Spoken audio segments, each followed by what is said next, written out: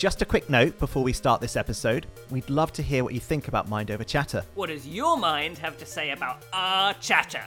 Get it? Anyway, please fill out our survey. You can find the link in our episode descriptions. Knowing what you think will really help us out. Now, on to the main event. Hello and welcome back to Mind Over Chatter, the Cambridge University podcast. I'm Nick. I'm James. And I'm Naomi. And together, we're inviting you to join us in our conversations with clever, curious people here in Cambridge. Just like you, we have questions about the world. Deceptively simple questions.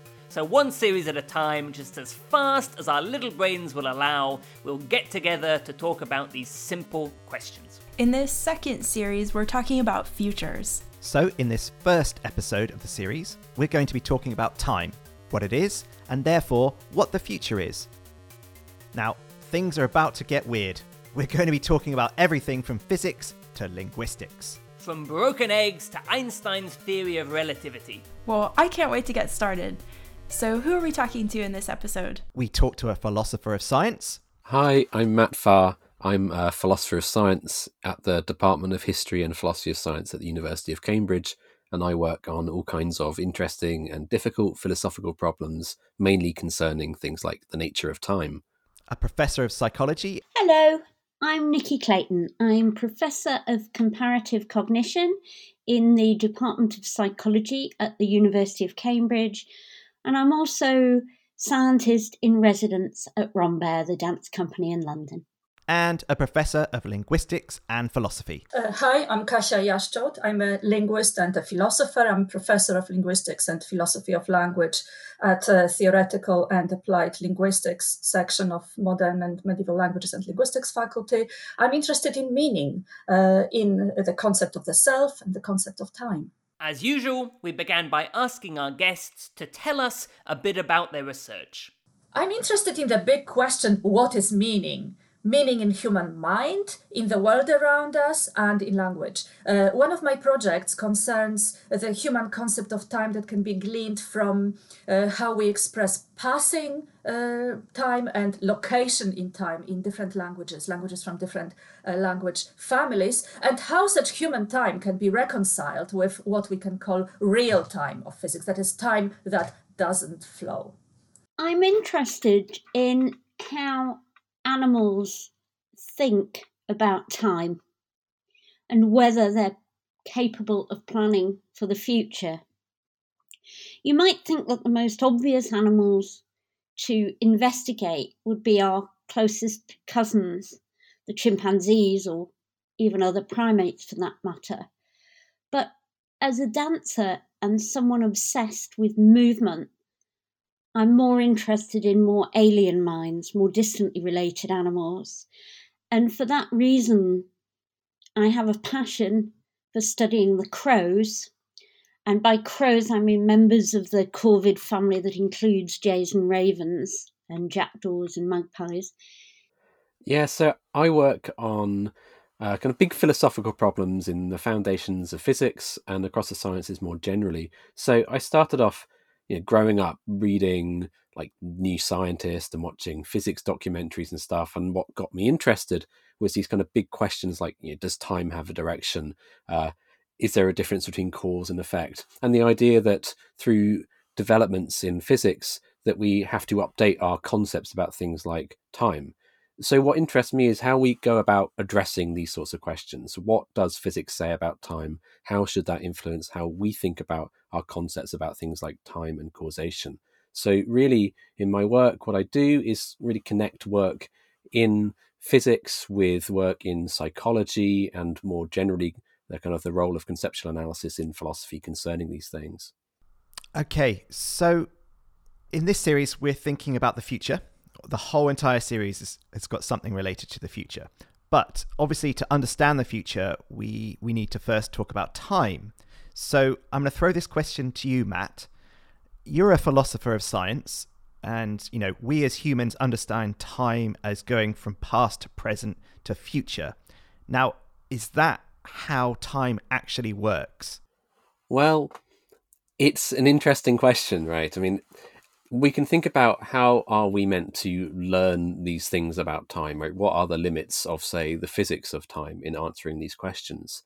And what we see is really there's a range of different theories of time that we can use to try to interpret the physics, or we can relate to what the physics says. So questions that we normally consider are things like, does time really flow? Are the past and future as real as the present? Is there some sort of fundamental direction of time? Does reality really go from the past to the future? So one thing that's received lots of attention over the centuries is what really makes time different from space. And a common kind of popular idea is that time is somehow dynamic, right? So it flows like a river, it passes by like some kind of moving object. Now, these are obviously metaphors, but they appear to point to some sort of special property of time that space apparently lacks. Right? Space, on the other hand, is usually thought of as something fixed and static and immovable and so on. So the question here is, what does it really mean for time to flow? And is this something which, say, physics rules out? So a popular theory of time, so fortunately the different theories of time have very simple names. So we'll start with the A theory of time. Right? This is a theory of time that holds that time literally does flow or pass. So we can think of this in terms of there being some universal now, a kind of global present moment that's always moving along, that makes things in the future become present and sends things which were present into the past. And why is that called the A theory of time? It goes back to a paper by a Cambridge philosopher, a metaphysician called John MacTaggart Ellis MacTaggart. He was based at Trinity College at the beginning of the 20th century. He wrote a really influential paper published in the philosophy journal Mind, and it was called The Unreality of Time. He actually argues that time isn't real, but to do this, he tries to put forward a few different understandings of what time could be. And he said, well, we can try to write down, say, what goes on in the world in terms of different time series. And the first series he just called the A series because it's like the first one he wrote down, I guess. And this is like the ordering of events in time in terms of whether they're past, present, or future. I see. So it's not A for arrow or anything like this. No. So we have like the A theory and the B theory, and I defend a thing called the C theory, which I can come on to in a little bit. Sometimes the B theory is also conflated with the idea of the so-called block universe. So you might think B stands for block, but in reality, I don't think there was much behind the use of these terms. They don't really stand for anything. No, it's sort of a boring classification. Well, so you said there was the A theory and then the C theory. This is what you're a defender of, is that right? Yeah. So the usual debate in philosophy of time is between A theorists and B theorists. So like I say, A theorists think that time really does pass. So some A theorists take this as like an extreme view and think only what's present is real. So reality as a whole is sort of, changing over time. Things come into existence and then sort of pop out of existence in the past. B theorists, what they have in common is that they just don't think that time really passes like this. So we may have this, this belief that time passes, or it may feel like time passes, but either this is a kind of systematic illusion, or it's just some sort of harmless but misleading metaphor that we use to talk about time. But B theorists have this view that, well, things in the past and things in the future are as real as the present. We're just not we're not located there, right? We're always talking where we are currently located, so we kind of attach some special significance to those things which are kind of simultaneous with us. But for a B theorist, I can think, well, I might talk as though my time right now and our time right now is special, but I don't think I'm more correct in saying I'm present than people were in the past and people are in the future. You can think that there are people sort of out there in the past and future, maybe, our younger and older selves, and they're not wrong when they think they're present. We're just present relative to different times. How do B theorists deal with entropy? Because it seems to me that I'm allergic to eggs, so I hate the damn things anyway. But it seems to me that when you smash an egg, there's no way of unbreaking an egg. Do they just say time's irrelevant there, or is that a sequence rather than a time? And can you just tease out for us the connection between entropy and the egg here? Remember, we're not speaking to specialists here, so... But the unbreaking of an egg is the idea that the way in which energy organises itself is that it goes in one direction, not two directions.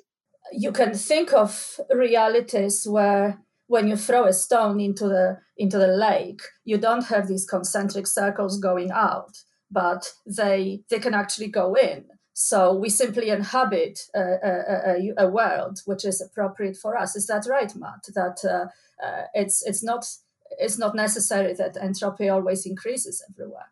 So I think this is a nice kind of way of dovetailing to talking about the difference between the B theory of time and the position that I hold, which I call the C theory of time.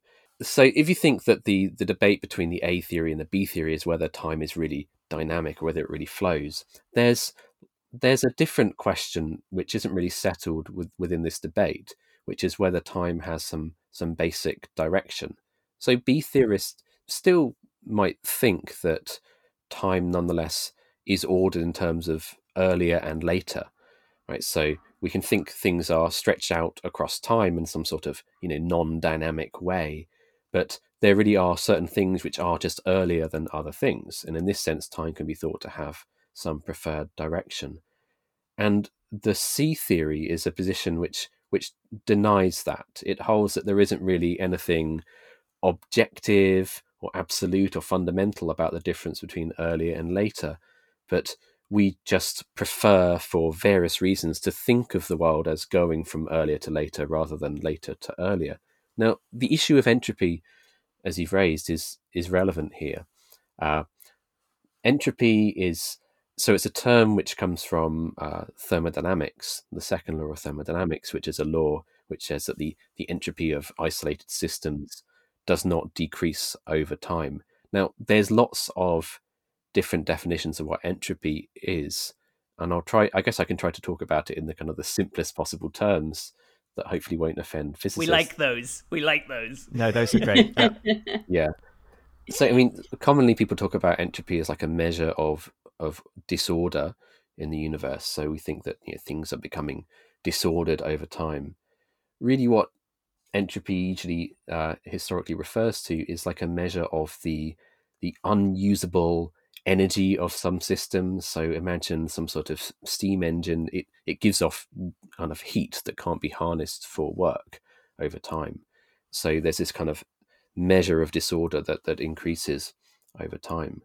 We can think about this in any sort of ordinary situation. We can find ourselves, say I'm holding a glass of water and I drop it on the floor, right? It shatters, it spreads out, and that's something that hopefully doesn't happen a lot, but it certainly happens more often than the temporary reverse process, right? There's nothing we can do. We can't just click our fingers and make these little shards of glass start to sort of jiggle until they spontaneously jump together, form a perfectly smooth wine glass, and come to rest in my hand, right? So these sorts of processes we can refer to as being irreversible processes, right? What's really noticeable about them is that we think that they really do happen in a particular direction in time. If I were to show you a video of this process of the smashing of the glass and played it backwards, you would quickly come to see that it's a video played backwards, right? It's really recording the temporal opposite of what you're seeing. So we have like really clear intuitions about the direction in which things are happening. This is very closely related to this second law of thermodynamics, this idea that there's a particular trend of things to become more disordered over time, not to spontaneously form into a particular order. Okay, things got heavy pretty quickly. I need a bit of a timeout. Don't worry, we're ready for this. Yeah, we've got Tracker bars, Kendall mint cake, and raw slabs of jelly to keep us going. Well, that explains a lot. Okay, so we've basically only been talking about the first question so far, right? And that was, does time actually flow from past to present to future? That's right. This series, we're interested in talking about the future, but we figured we should get a better handle on what the future actually is. And it turns out the answer to this is a lot more complicated than we initially thought. Yeah, Matt introduced us to 3 pretty profound but not very creatively named theories of time. the A theory, the B theory, and surprise, surprise, the C theory. Let's meet the A theory first. Hi, I'm the A theory of time. According to me, time flows and passes, and events can be ordered in terms of when they happened. Like this: past, present, and future. Super simple, super intuitive. We can thank John MacTaggart Ellis MacTaggart, a philosopher at Cambridge in the early 1900s, for this theory. He spent a lot of time arguing that time is not real. How ironic. Did I hear that right? John MacTaggart Ellis MacTaggart? Yes, you did. He was originally named John MacTaggart Ellis, but his great uncle died and left money to family members with the surname MacTaggart. So John cunningly tacked an extra MacTaggart onto the end of his name and collected his inheritance. Wow, philosophers are sneaky. Anyway, the A theory of time is pretty much how most of us might intuitively think about time. Let's meet the B theory now. Hello, I'm the B theory of time, also known as the block theory. According to me, time doesn't flow or pass. Sure, time can still have a direction, past, present, and future, but it doesn't progress. Nah. Instead, the past, present, and future all exist at once, at different points in a 4-dimensional universe. Yeah, you heard me, 4 dimensions. So, sure, you can have an order to events in the universe, but they all have equal footing in my block universe. And you better respect that. I'm not sure I'm following. It's like I'm watching Tenet or Interstellar all over again. Have another tracker bar. I'm on my 5th. Here's Matt's analogy from something he wrote recently. Think of a traditional wall calendar which shows all of the days of the month laid out with equal emphasis. That would be B theory. Compare that with a smartphone calendar that is constantly being updated, highlighting the present day as special. That would be more A theory. Okay, I'm both nodding and smiling. If it makes you feel any better, philosophers, physicists, and mathematicians, even good old Albert Einstein, like the idea of B theory because it fits better with their equations. And, admittedly, physics has done pretty well without needing to explicitly think of time as something which passes. Which is good because it means physics still worked during the pandemic, during which time has basically stood still. Let's now meet the C theory of time, Matt's own theory. Hello, I'm the C theory of time. According to me, not only does time not pass, but it doesn't even have a direction. What does this mean? Well, we think of events in the past as fixed and the future as undecided and open to possibilities, yes? But if time has a direction, that implies it could have had the opposite direction. Mind blown. Here's where we started talking about broken eggs, stones thrown into water, and spilling things all over the place. There is nothing more upsetting than watching a hard-boiled egg crack in the pan, just knowing that its yolky goodness is now consigned to a hard-boiled watery grave. Curse you, entropy! Yep, entropy is Humpty Dumpty's kryptonite. But remarkably, physics does hold open the possibility that you might be able to put an egg back together, although it would have to be a very small egg. Like a Cadbury's mini egg? No, more like an itsy-bitsy quantum egg. See, apparently the equations that describe quantum physics work just as well forwards as backwards in time. So things sort of like breaking an egg do seem to be reversible if looked at from a quantum perspective. But surely there's more than just physics when it comes to thinking about time. Isn't there a psychological component too? Absolutely. These theories definitely all have something to do with how we perceive and talk about time. Hence why we've got a linguist and psychologist in the conversation too. This reminds me of that great bumper sticker, like, don't always believe what you think. And I was just going to pose a question to Nikki, right? So we've talked a lot about a lot of theories here. Can you sort of maybe explain to us a little bit about how the mind understands the concept of time? I wanted to give you a famous phrase and then explore the psychology of it. And I wanted to say very briefly, and don't worry, I won't take more than a minute to do all this, why magic is so important in this endeavour. Okay, so the phrase I want to share with you all, and many of you may know it already, is you don't remember what happened. What you remember becomes what happened. And I think what's interesting there is that we all know that time and memory in the human mind are subjective. Einstein talked about it eloquently in his day. Since then, psychology has been founded as a science, and a number of psychologists have looked at it in great detail. But we know that there's something about memory, and in fact, the man that founded our department, then called the Department of Experimental Psychology, now the Department of Psychology, was the master of this, Sir Bartlett, who argued about the reconstructive nature of memory, that each time we revisit a memory, we change it slightly. And, we change our perspective on how we interpret what happened, and we change the timings of events. And I think the one thing we know about the psychology of time is actually we're very bad at reverse engineering any kind of sequences. So if I wear my dancer's hat and I say, well, look at choreographers and how somebody like Wayne McGregor, for example, explores this in a dancer's body, if you ask them to reverse a sequence, they struggle in a way they don't with a forward sequence. If I do it more simply, we could just practice saying the alphabet backwards, and you can't do it nearly as quickly as you can forwards. We're very bad at reversing time. So the main point that I'd like to make, I suppose, is that memory evolved with the future in mind, not the past. So we're much better at going forwards, not backwards. And magicians capitalise on this all the time. So many magic effects work. Everybody says magic effect works because they're tricks on perception. Not really. Some of it's perceptual, of course. We're visual animals, but a lot of it is to do with memory and the fact that we're very, very inaccurate at reverse engineering a sequence. So it's one thing to say that mental time travel, the ability to remember the past and think about the future, goes backwards and forwards, but we're much better at going forwards than backwards.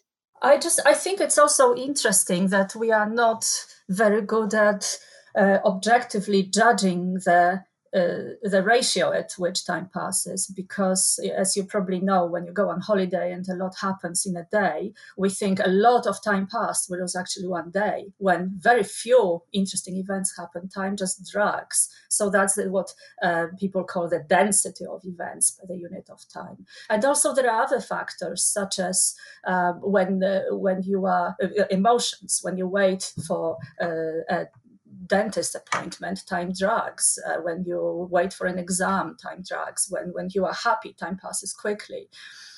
Sometimes time disappears when you're engrossed in your work. It's called the flow. When you're engrossed in your work and you are all your work, you forget that you are a person. It's just you are one with your project. Then there is just no time. So one thing is direction, and another that it's just so very, very subjective. I think another is counting. So I think one of the interesting things about animal studies and some of the cultural differences are whether you judge time as distance. And I think that's probably also true of cultures that don't have numbers for quantities. So there are these Amazonian tribes that have 1, 2, 3, few and many. And they judge time differently from the way we judge time in the Western world. So I think those cultural differences are interesting because they say something about how language shapes the way in which we view time. Nikki, this is space. I've not presented the evidence for space, but it's space this is fantastic that you say that, because I was actually just going to lob a question in Keisha's direction, and I was going to ask about language. I was wondering if you could give us some examples of how different languages talk about or think about time differently, express these ideas of time differently, and why these differences matter. Okay, first I want to perhaps reply to Nikki. Yes, that's very interesting point about cultural differences. In fact, there are even languages of the Amazon like Piraha where there aren't any number terms. So when a mother wants to say, I have one child, she says, I have small quantity. When she wants to say, I have 8 children, she says, I have large quantity. But the thing is that the extent to which language shapes the concept is debatable, because then when these members of these tribes start trading with members of different cultures, different languages, they can acquire numbers very quickly because they have to acquire the prices, they have to negotiate the prices. So, and there's no problem whatsoever for them to say that something will be $5. So language, yes, language enables us it facilitates the so-called thinking for speaking, where we want to externalize our thoughts, but we are all capable of pretty much the same things. That's fantastic. Can I just say one more thing in response to that, Kasia? Because I think you and I are on exactly the same homepage on this. So what they did in the studies with the people was, it's not that they couldn't distinguish the quantities. So if you did something surprising, so back to magic, 2 things go behind a screen and then all of a sudden 5 things appear rather than 2 or 0 or 9 or whatever, the people noticed. So it's not that they don't perceive it, but it's that the language kind of structures the way in which you choose to communicate those things. And then if you're given some other context where that communication isn't going to be helpful, so that's why I always like to think about it as thinking without words and thinking with words, rather than it being thinking without language, because the language plays such a huge role, but we all have our biases in how we choose to express things. You're absolutely right. This is what I called the term for it is in anthropological linguistics as thinking for speaking. When you prepare your thoughts for saying them, then you use words. And here I want to talk about this, how language determines or colors your thoughts. There is this old hypothesis called Sapir-Whorf hypothesis, according to which language precisely does that. It determines the way how we think. It determines the way how we perceive the world. Nobody really believes this strong version of the hypothesis anymore. Some people believe that language colors our perception of reality. But what is interesting is that there is a new version of this view now. You don't need the labels, but it's just the neo-Whorfianism, according to which there are 2 levels. We have a level of words and structures in language, but underneath there is this level of basic concepts. And we see that there are cultural differences. There's cultural diversity on the level of word structures. So what in one language you will call a candle, in another you would call wax or long object, because they categorize things differently. But what we want to find out is whether the pool of those basic atomic meanings, the basic conceptual building blocks, is universal for all cultures. And if it is, if we can put these atoms together into molecules, that is words, then it shows that we actually all capable of thinking the same. And if we don't, it's only because language kicks in and it facilitates one route or the other. If in my language I have number terms, then I will see things readily as numbers. If my language has certain distinctions between, kinds of snow, although that I think is a bad example, because if you are a skier, then you know about types of snow anyway, no matter what culture you belong to. Then in this language will facilitate that kind of lexicalized concept which is dressed into a word. So I'm convinced that there is this level of universal concept, and this is what I'm using actually to talk about time, and how deep down there are no differences between cultures in how we conceptualize time. For example, there is a language in which there is something called double tense. When you want to say that, for example, the ancestors built a house, you have to use a tense, a grammatical tense that conveys all this, that the building process of the house was a long time ago, that your discovery of the house was recent, also that you didn't witness the work on the house, but that you saw the house with your own eyes. And this tense has a really fancy label. I know you don't like labels, but it's distant past inferential, because you infer the process, and recent past experiential, because you saw it. All right, remind me how we got started here. We started this section by trying to understand how the mind understands the concept of time. Nikki gave us a great quote. You don't remember what happened. What you remember becomes what happened.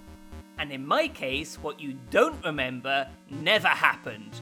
Thank goodness, this makes me feel a whole lot better about some particular evenings back when I was a student. Also, we're bad at reverse engineering any kind of sequences. Example, James, how good are you at saying the alphabet backwards? Do you hear that noise? That is the noise of the Game of Thrones shame bell ringing at my inability to say the alphabet backwards. Point made, magicians often capitalize our propensity to reverse engineer a sequence of events incorrectly. We often end up assuming cause and effect, which is just plain wrong. And what about Kasha's point about how our perceptions of time change? Oh yeah, apparently it's really true that time flies when you're having fun. Or, more generally, that the passing of time is subjective and really does change depending on what you're doing and feeling. I'm hoping that when asked, our listeners will estimate the average length of an episode to be about 3.7 seconds. That's how much fun they're having. We also heard how culture and language can have a big impact on our perceptions of time. For example, some cultures don't have words for specific numbers. We heard about an Amazonian tribe which just uses the words for small quantity and large quantity. I think that's the language my brain speaks when it comes to mental arithmetic. But these cultures can easily acquire the concept of numbers when they have to. For example, when they start trading with others who do use numbers in the way we're used to. Kasia also mentioned the Sapir-Whorf hypothesis. Sapir-Whorf being the first linguistic theory to join Starfleet. Today is a good day to discuss linguistic relativity. Bonus points if you get that reference. The Sapir-Whorf hypothesis comes in both a strong and a weak version. The strong version says that language completely determines how we view and think about the world. So in this case, the passage of time. The weak version says that language may shape how we think about and perceive things, but doesn't completely determine our perceptions.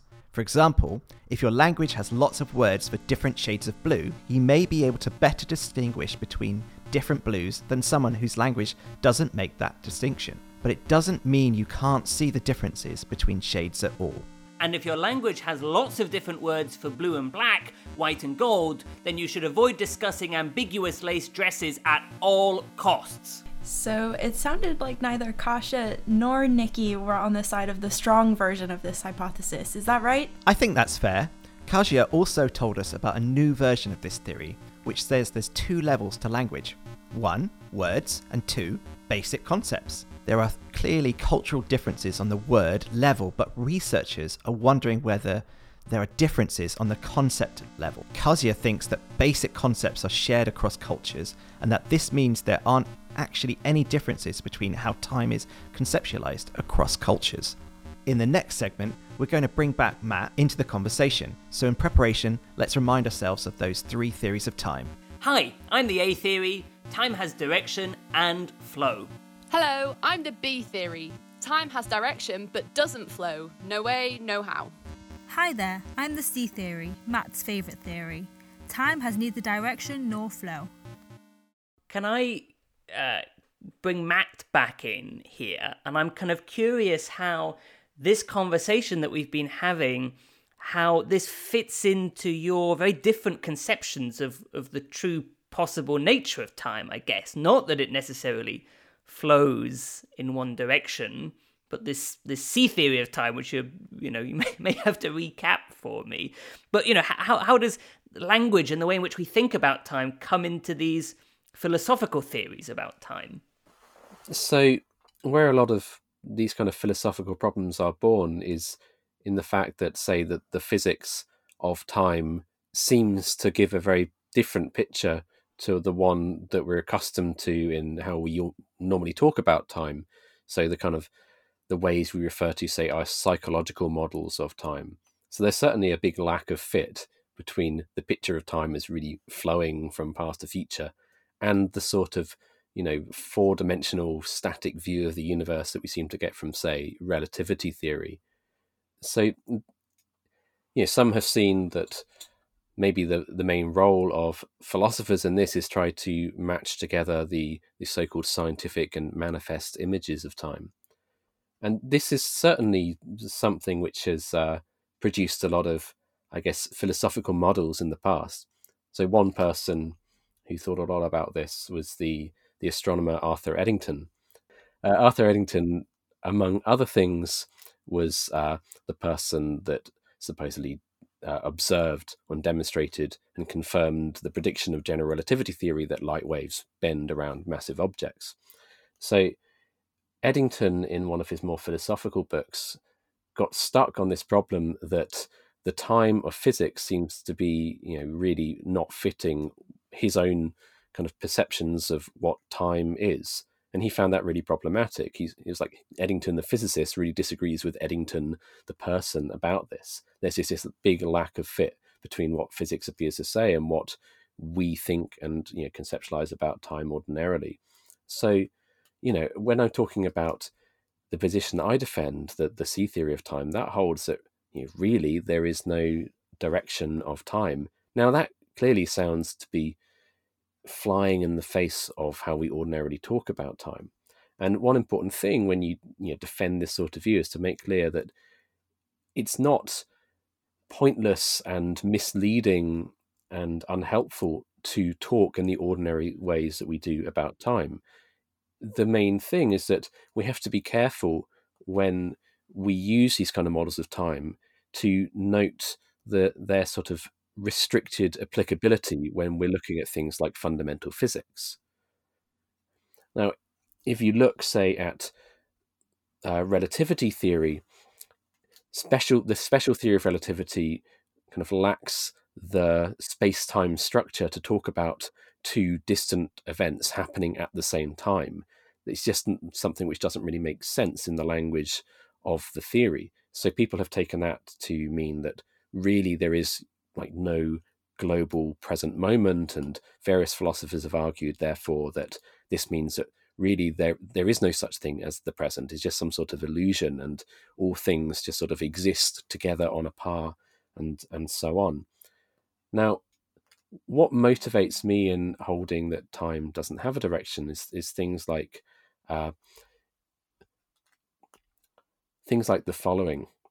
So when I talk about the smashing glasses earlier, and we have this intuition that these sorts of processes really do have a preferred direction in time, these are things that don't really carry over to when we're thinking about fundamental physics. And one of the relevant issues there is that the basic laws of physics are symmetrical in time. They're invariant under reversal of time. What this means is that if some particular process, like some movement of particles, is allowed by the laws of physics, then so is the temporally reverse process. So if you take any imaginary video of some fundamental particles just sort of moving around, bouncing into each other, you could play this in either direction, and in both cases you would get some process which is allowed by the basic laws of physics. Yeah, so if we think about what's going on according to the basic laws of physics, insofar as they're time reversal invariant, this tells us that there's no basic irreversible processes. So if you can get from some particular state to some other state, you can also get back to that first state. So when we think about things like smashing glasses and things, we might think of these things as irreversible. They can't be undone. But what we learn from looking at the time symmetry of the laws of physics is that, well, if we were just to view these in fine enough detail, so in terms of the motion of the particles that make up, say, the glass and so on, that really that process is reversible.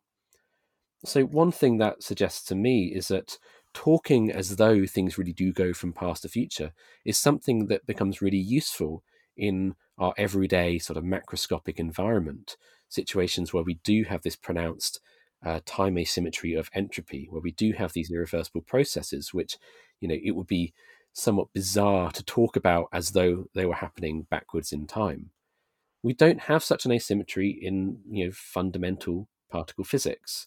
So in that situation, it's not really useful to just talk as though things are going from past to future, but it's maybe more useful to talk in a sort of a time direction neutral way to avoid creating sort of unnecessary philosophical problems in that domain. So that's what I mean by time as not having a basic direction. And it certainly doesn't mean that we're doing a bad thing in talking as though time has a direction when we're talking about the smashing of glasses. It would be nigh on impossible to talk about ordinary events in the world without kind of talking as though they're going in a particular direction.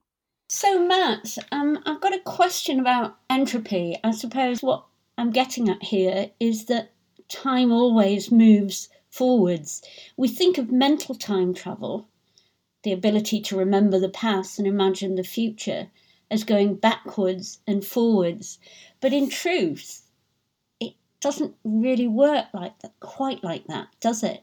Because when we replay our memories of the past, we don't unwind them continuously.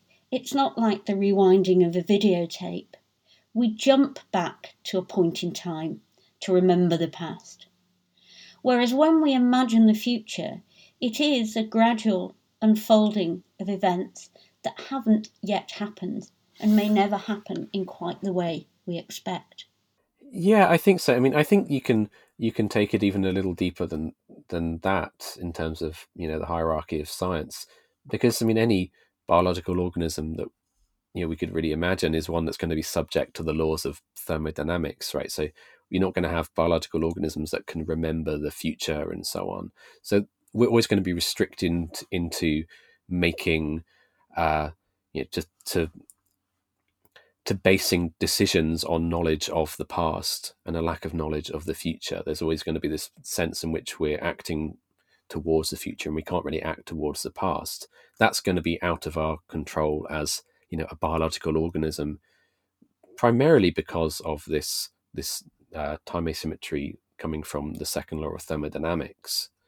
I think I disagree that actually when you go deep to this level of basic concepts when I was talking about, they don't have flow, they don't have direction. They have the me, the how do I know it, how certain I am that something is an event. So it's like Nikki was saying, that what is memory becomes the past, what is anticipation becomes the future, but it's all about the ego. So I just don't see any conflict at all. Kezia, can I ask you a question? The thing I'm wondering about is interesting cultural differences about mental time travel, because I'm thinking about in Western cultures, we always think of the past as behind us and the future in front of us. But in a number of cultures, and certainly when I do yoga in Hindu cultures, it's often thought that it's better to think of the future as behind you and the past in front of you. In other words, the complete reverse of the way we do it in the Western world. And in many ways, to me, that makes sense, because the future is something that you don't know what it looks like. You can't see it yet. So in that sense, the future is behind you, and the past is something you can see because you can remember it. Okay, yes, this is a very interesting question. It's not only actually the direction, but it's also culture which prefer time being circular, that, summer is coming again, and that's the default main way of thinking. But again, I would put it on the level of these molecular concepts, not atomic concepts, because when you think of that, there are cultures which what it means is that you are facing the past. In some cultures, you are facing the past, and the future is unknown, so it's behind you. You don't know anything about it. In other cultures, you face the future, and the past is behind you. But it's a matter of what you foreground in your culture, what what you make into your standard default concept. But ultimately, it's not that different. Or you have cultures in which you say the past is in my heart, the future is in my head, things like that. That's really a matter of focusing on something rather than other. So, for example, there are languages without grammatical tenses, but languages in which you absolutely have to say how you know about something. If you saw it, or if you inferred it from evidence, or if somebody else told you about it, and this is foregrounded. This has to be there in the grammar, rather than whether it already happened or will happen. The construction for I read a paper, I will read a paper, I'm reading the paper will be exactly the same. But lower down on the level of these atomic concepts, you can really see that we are not that different. I wish I had more time to say more about it. Matt, did you have a quick, I'll give you the opportunity to quickly come back Yeah, to I'd love those. to. It'd be a really quick answer. Yeah, though, if we jump could. back, just to reply to Kasia. Yeah, so I actually agree with what Kasia says, that I don't think there is such a significant conflict between, say, the psychological model of time, the way we ordinarily talk about time, and the time of fundamental physics. I think where the problem comes in is thinking that there is a conflict. So where people maybe overplay the consequences of, say, relativity theory and time symmetry and things like that into saying that somehow our ordinary views of time are mistaken. I think what it really shows is that, well, there's domains of applicability within how we talk about time. So, for example, the fact that relativity theory says there's no global present moment, that doesn't mean that when I say two things are happening at the same time, I'm making some mistake. It just means that, well, it turns out that sort of way of talking is just useful locally. It doesn't really make much sense in talking about things which are really far apart in space. And I think a similar thing about the direction of time, right? It's very useful to think in terms of things as having a preferred direction. Now, I think there are various explanations for why it's useful for us to do that. And I don't think that sort of talk is false or really in conflict with the underlying time symmetry in physics. Where I think there is a problem is thinking that these sorts of models of time that are useful in everyday discourse and thinking about, human perception of time, that they somehow are all pervasive and should also be applied to when we think about what fundamental physical theories say about time.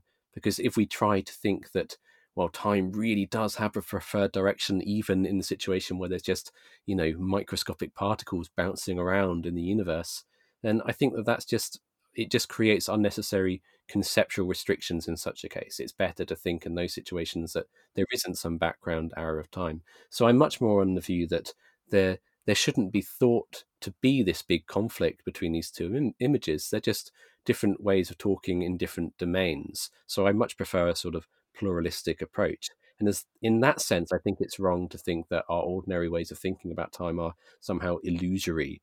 I don't think that's what physics shows at all. I just think that there is actually a compatibility there, so long as we don't overextend our kind of psychological models of time. Well, that was intense, but at least it ended on a happy note. Yes, it did. But before we wrap up, let's just briefly review what else we discussed, because that conversation knew no limits. Matt started this section by making clear that the physics of time gives a different picture to the one we're used to experiencing and talking about. He mentioned Arthur Eddington, didn't he? Who's that? Aha! Arthur Eddington, the Cambridge astronomer. Played by David Tennant, that's right, the best Doctor Who, in the 2008 BBC drama Einstein and Eddington. A real corker of a name, that one. Gosh, I wonder what it's about. Oh, and I'd completely forgotten who played Einstein. None other than Gollum himself, Andy Serkis. Well, Eddington is most famous for confirming Einstein's general theory of relativity. Not to be confused with Einstein's special theory of relativity, which he keeps for best and only brings out on extra special, precious occasions. Einstein's general theory of relativity predicts that light should bend near to a massive object, such as the sun. It was this which Eddington demonstrated in 1919 through observations of an eclipse. Anyway, like we said earlier, Matt's C theory suggests that time doesn't have a direction because physics doesn't necessarily have a direction. Direction have necessarily doesn't physics. Meaning eggs can be unbroken and smashed glasses can be, well, unsmashed. Basically, there's nothing to fundamentally stop order arising from chaos, apparently. And this physicsy philosophy view of time is complemented by the psychological and linguistic view. Yeah, Nikki talked about mental time travel. How does that fit in? That's our ability to remember the past and imagine what the future might hold. When we're remembering something, we thankfully don't have to rewind our memories like a VHS. Remember those? Ah yes, I remember good old videotapes, the USB sticks of their day. Well, if our memories were like videotapes, you'd have to rewind through everything that happened between the present and the thing you're trying to remember. Thankfully, we're able to just jump back to that memory, performing mental time travel. But, interestingly, when we think forwards, we often have to imagine the future unfolding in front of us. Skipping ahead is far harder. Matt says that because we're biological organisms, we are necessarily constrained by our perceptions of time. We can never act to influence the past, but we can act to influence the future. And as biological organisms, we're prey to the second law of thermodynamics, which essentially says that disorder, or entropy, always increases. So cups of tea cool down, particles in a gas spread out over time, and the house looks like a bomb hit it after a year of home working. But on a very, very small scale, this law can be broken. Cassius says the idea of basic concepts in language can operate in a similar way to molecules or particles in quantum physics. If so, maybe there isn't really a conflict between how we talk about time and the C theory of time that Matt is such a fan of, where time has no flow or direction. And Nikki and Kasia threw the following idea into the mix, as an example of how we could think and talk differently about time. Maybe because we know what happened in the past, we could think of it as something we can see, so it's in front of us, and maybe the future, which we don't know, could be behind us as something we can't see. Not exactly unbreaking an egg, that, is it? No, but it does highlight how we think about time could be tied up with what a particular culture chooses to focus upon and foreground, and this will bleed through into our language. Some languages don't even distinguish between past, present, and future tenses. Well, I was relieved at the end when Matt said we don't need to abandon our perception of time just because physics suggests that it might not actually work the way we think it does. Thank goodness for that. Well, now that discussion is behind us, or in front of us, I don't know anymore. Well, now that I've heard that, it's made me reevaluate the chicken and the egg, because I guess everything happens simultaneously. Stay tuned for our next episode where we'll explore what the future looked like in the past. Before then, please fill out our survey. You can find the link in the episode description to tell us what you think of the podcast. Be honest. And make sure to leave us a review on whatever platform you use to listen to your podcasts. A good one, ideally. And as ever, please spread the Mind Over Chatter word by telling. Just tell everyone. A huge thanks once again to our guests, Nikki Clayton, Matt Farr, and Kasia Yaschchout, and to our two fantastic behind-the-scenes helpers this series, the voices of B Theory and C Theory, Annie Thwaite and Charlotte Semmel. Music was by the extremely talented Carlo Ladd, and artwork by the equally talented Alex Sadler. See you next time. Bye.